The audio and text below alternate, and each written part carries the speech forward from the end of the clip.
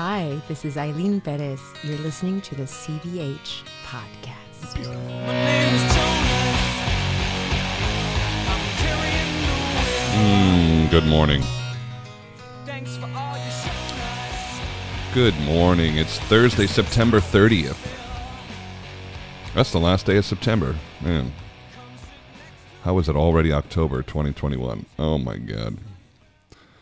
Back in Chicago this morning, I have a Macbeth number 3 tonight. Looking forward to that. I just got back. I got back yesterday, but I flew 4 out of 6 days, and I have flown 6 out of the last 12 days. And it's too much. It's probably too much. It's an easy trip home, but it's too much. I'm not used to this. Usually I just stay put. I usually go on a gig and I usually just stay for the whole thing. Maybe one trip home if it makes sense. But normally the schedule doesn't really allow for a couple of full trips places. This schedule is funny. I'm not really sure why. But, even just going home this last time, I was home for so many days that it really felt like I was home.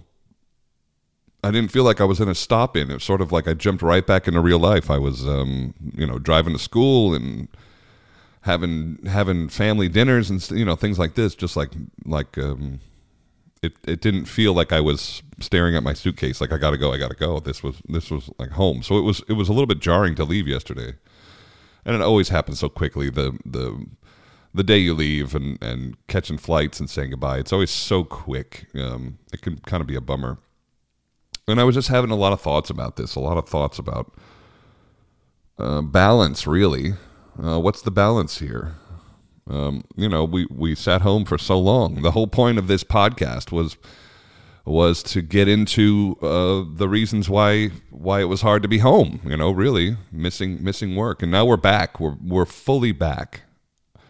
I go home after this gig, and I've planned it very specifically to be home for a while and just do concerts in Washington and a couple of trips up to New York to get some work done. But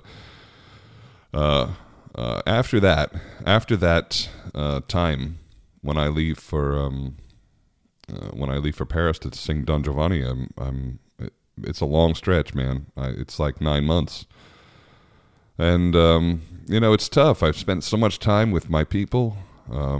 I've spent so much time with my boy. All of COVID, I just got all this time with him and got to watch him grow and change and learn and all those things and bond. We frankly had a great bond that we hadn't really known that well. And so coming back on the road, it was tougher to come back on the road than it was to leave the road in a way. Reality is setting back in of my schedule and so just trying to figure it out, trying to think about it, a friend said something really smart to me, and he says, well, who do you work for? Who do you work for? And I had to think about it, I work to support my family, and I work to maintain my brain because I have to do something. And I work for my retirement account, those are my bosses. Those are my bosses, and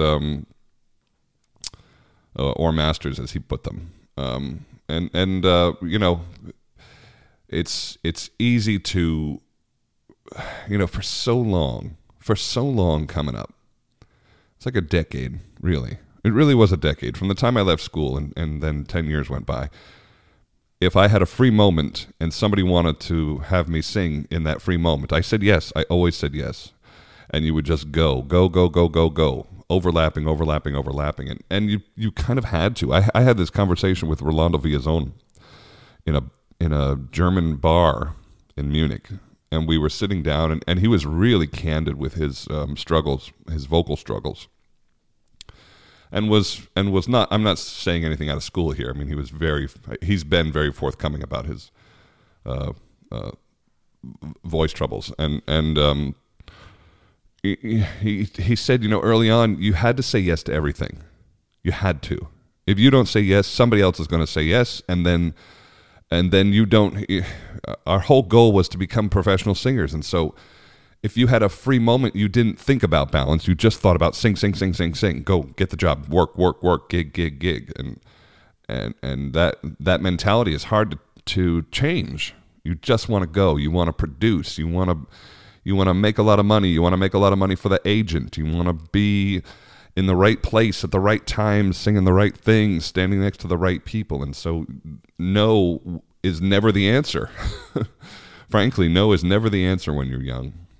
And if you have a good team, if you have a good agent, they make sure not to put you in anything that you're not going to succeed at. You don't, if you do 3 things in a row that aren't right for you, you're going to implode. But in my case, I was always singing things that were very appropriate at the time.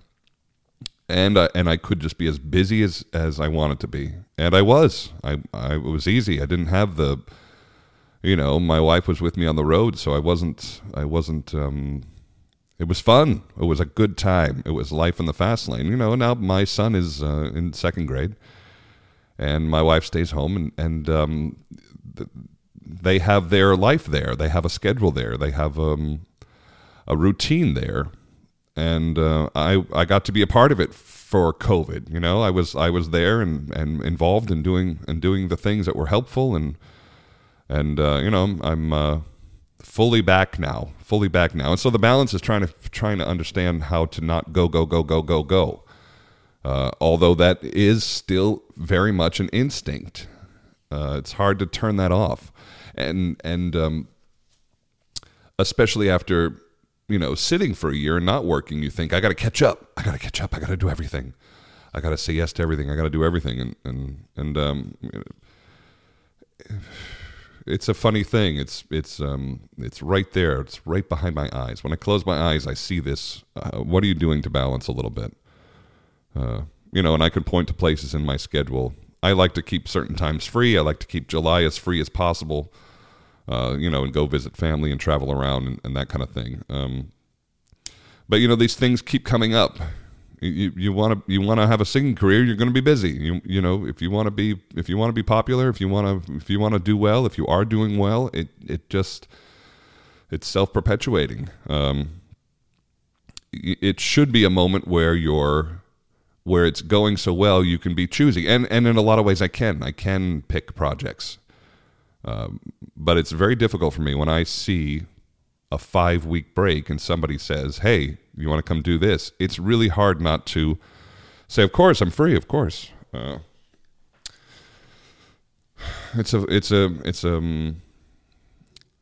new part of life, really. It's a shift. I just can't go and do things that I'm not excited about. And I especially can't do things I'm not excited about in Europe. I just can't. It's too far away. You're too removed from home life. You're too removed from the people that need you and the people that you need. The time difference is awful. I really can't see myself going to Europe unless it's just major work. And so I have turned some things down recently and have moved the schedule around a bit and just said this needs to go. I'm gonna jump out the window if I have to go do this. And I think it surprises casting agents or my European agent. I think it surprises them when I say, no, I'm just not interested. And that's a hard thing to say. I think a casting agent sees that you're free and they make you an offer, and then if you turn it down, they're like, what? I think there's some surprise that you might turn it down because you're just not interested in the project. And it's a weird place to be, because I think if you say no enough times, I used to get an offer from one company in Europe. It seemed like twice a year they would offer me something. And I was never available. Europe only goes 2 years out, and America goes 5 years out. And so I would book 5 years out. And if you just happen to have a hole in your schedule and it worked out, you could go sing in Europe. But I had one company in Europe, a great company, and they would offer me. It literally seemed like twice a year for years. They would offer me good stuff, and it just we couldn't get the schedule together to make it work. And finally, they stop asking. They just stop asking. And this is a fear. This is a thing. You don't want to turn down some major company. You think, well, they're just gonna that'll be it. They won't ask again. You know, it's hard. I feel like I want to please everyone. I want to make everyone happy. I want to make everybody who's on the payroll a lot of money, and just produce. But I'm going through the balance of it. I'm trying to think about the balance of all of that, and sort it for myself. And my friend really said something really smart. And he was just like, "Well, who's your master? Who do you work for?" And that helped. That helped clarify it a little bit. I do feel responsibility to opera companies that have been good to me. I do feel a responsibility to the agents who believed in me when I wasn't making them money. And I'm talking about my European agents. I've had 3 different European agents now. My general manager, my manager here in America. I mean, that's a for real partnership. That's somebody who is looking out for my very best interest. And so when I say, look, I need to keep this time free, there's no question. She immediately says, of course, and that's the end of it. But you do, if you say no enough times, people get disinterested, and that's something to be considered. And when I'm experiencing opera in America, and you can see, it's not, I mean, we can all paint this beautiful rosy picture, but the reality is many opera houses in America are shortening their seasons. Fewer performances, fewer productions. That's the direction. And so the writing is on the wall there. You can't deny what the trend seems to be. There's still a lot of work to go around, but we used to show up for 8 performances and 10 performances, and now it's more like 6, and sometimes it's 5. And that's a reality. And so to that end, if you're going to be a professional singer in this world, if you're going to be a professional opera singer in this world, you're going to have to work in Europe. That's the bottom line. And you should want to. You should want to work in Europe. And I love it there. I love it in Paris. I love it in Munich. I love it in London. These are incredible places to go and work. But there's a balance for me that I'm trying to figure out. And it can only be things that I'm wildly interested in. This is a luxurious problem to have.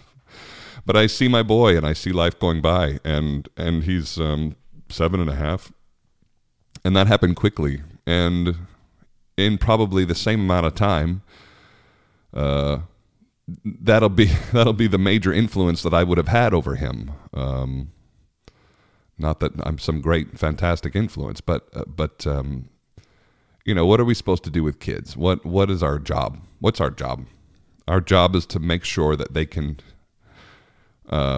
enter society and be functional and produce and not be a leech and to be able to support themselves and go off into the world. That's really kind of our whole job. I kind of remember my dad saying that. Our job is to prepare them for life. And you're supposed to love them, enjoy them, and all of those things. And I'm not discounting the other part of being a parent, but your job description is to care for this thing and make it able to function in the world. And probably like I said, he's 7.5, so 7.5 years from now, he's 15. It's just, they have their friends, they have their partners or boyfriends and girlfriends or whatever, and that stuff is really important at that age. I remember, I wasn't like hanging out with my parents at 15. I couldn't wait to go be out with my people my age, doing fun things and learning that way. Your parents' influence from 15 to 18 is limited because you just limit your time with them. And that's sort of, if you did it right, I guess. You don't have a 25-year-old still living in your house. That's a nightmare. But I think I was 21 when I left my parents' house. I went to college nearby. I stayed home for college. I still lived in my parents' house for college because I just didn't have the money to do anything else. I wasn't going to go away. Nobody was going to pay that bill but me, and I didn't have the money. So I went to a state college and stayed home and paid for it myself. And free room and board. And my parents were great. They were not in my business. They were not, there was never, I never had a sense of I got to get out of here. I never felt like that. I would have dinner with them all the time. We had it was a good time in our relationship because I got to know them in a way that was more adult, more adult time They weren't questioning what I was doing because I was working hard. I was very focused to do well in school so I could move on with this career that I had envisioned, and they were very supportive of that, and so that was a nice time. That was but I left at 21, and I couldn't, there was no point that I was ever going to go back. I was very happily broke for a long time because I was under my own roof, on your own steam, and that was very rewarding to me. I didn't want to owe anybody anything. My parents were very good in teaching me about money because they just didn't give it to you. There was no free cash. Very rarely, very, very rarely was there just cash handed over. It almost never happened. And so if I did borrow money, which I hated to do, but there were times when, I had a car, and if it needed some repair, I had to pay for it, and I didn't have the cash to do it, and so my dad would take care of it, and then an IOU would go on the refrigerator, and I could just see it. I could just see this IOU and the $200 or $400 and whatever it was, and it would just sit there, and I would see it every day. Every day I would see this, and it would make me nuts. This idea of owing somebody some money, it made me crazy, and so I would work very hard to get rid of it. And it was a great lesson. It really was a great lesson. Your instinct with your children is to just give them everything, pay for everything, take care of it, take care of it, take care of it. But you're doing them a terrible disservice. They need to know how to fly on their own steam. I think that's our job. And in getting back with all this balance stuff, I want to be around to make sure that he is learning this part of life. Because my instinct when I go home is to spoil. My instinct is to take care of everything, to give him everything he wants. My instinct is to make up for lost time with money. Just throw money at it. He'll remember you being a good dad if you just give him everything. But I think that I would be doing him a terrible, terrible disservice in life if I just showed him that daddy will take care of everything. That's not the way to do it. Someday he can have all my money, but I need to teach him how to fly on his own. That IOU was very effective. I don't know where they came up with it. My parents didn't necessarily have the money to be thrown around like that, and so maybe they needed me to pay them back. Probably they did, and so that may have been born more out of necessity than to learn a lesson. But either way, lesson was learned. I do not carry debt to this day. I can't stand it. I can't stand the idea of owing anyone anything. It makes me nuts. The only debt that I'm comfortable with is your mortgage. That's the only one. That's the only one. That's leverage borrowing. You can borrow money to make money there. That makes sense to me. That's a financial thing. People very, very rarely lose money on real estate. They don't always make a ton of money, but they very rarely lose money. And so I like leverage borrowing to improve your life, but I would never buy a car in anything but cash. I've never done it. I never will do it. The thought of financing something makes me ill. I use a credit card every day. I use my United Visa card constantly, exclusively, to get miles, but not once in what am I, 40, almost 43? In my 24 years of living on my own, not once have I ever carried a credit card balance to the next month. I just can't do it. I won't do it.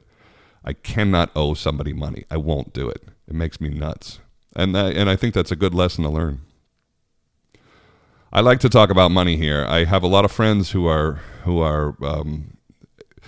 they just weren't taught. Plenty of people don't come from very much, and then they have a big successful upper career, and they're swimming in cash suddenly, and they think, oh, I can have all of the things I was never able to have before, and they start spending, thinking that this is just going to keep going on and on and on, and I try to get right in their heads, like, this is the time to be saving. If this is the gravy years, these are the earning years, these are the saving years. You got to sock it away fast and hard. Anyway, struggling with balance issues this morning. And so I bring him here because that's what this is here for. It's, sometimes I come here and I sit down with bullet points and I go, I want to make sure I talk about this, I want to talk about this and talk about this. But really, sometimes I just need to remember why I did this. And it was to not get rid, but just, hash out the things that are in my, it's not troubling me. It's just in my brain. You ever have trouble sleeping and you can't stop thinking about something? You have to write it down. That's the trick. Just get up, get a piece of paper and a pencil and literally write it down and put it somewhere you'll see it in the morning. And then usually you can go to sleep.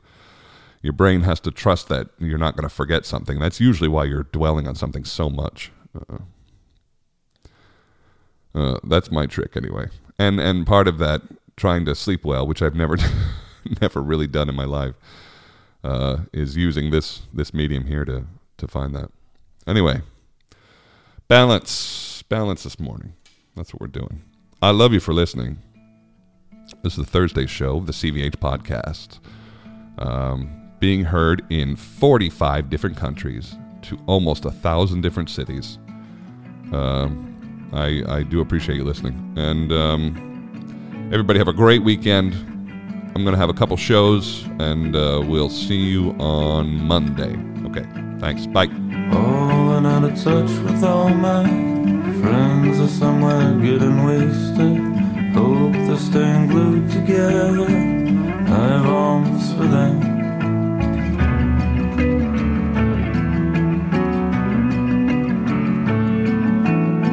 Take another sip of them. It floats around and takes me over like a little drop of ink in a glass of water. Inside their clothes with my green gloves, watch their videos in their chairs. Get inside their beds with my green gloves.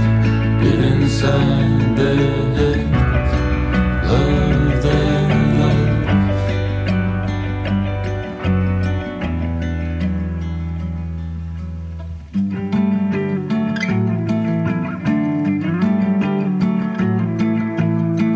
Cinderella through the room, I glide and swan 'cause I'm the best slow dancer in the universe.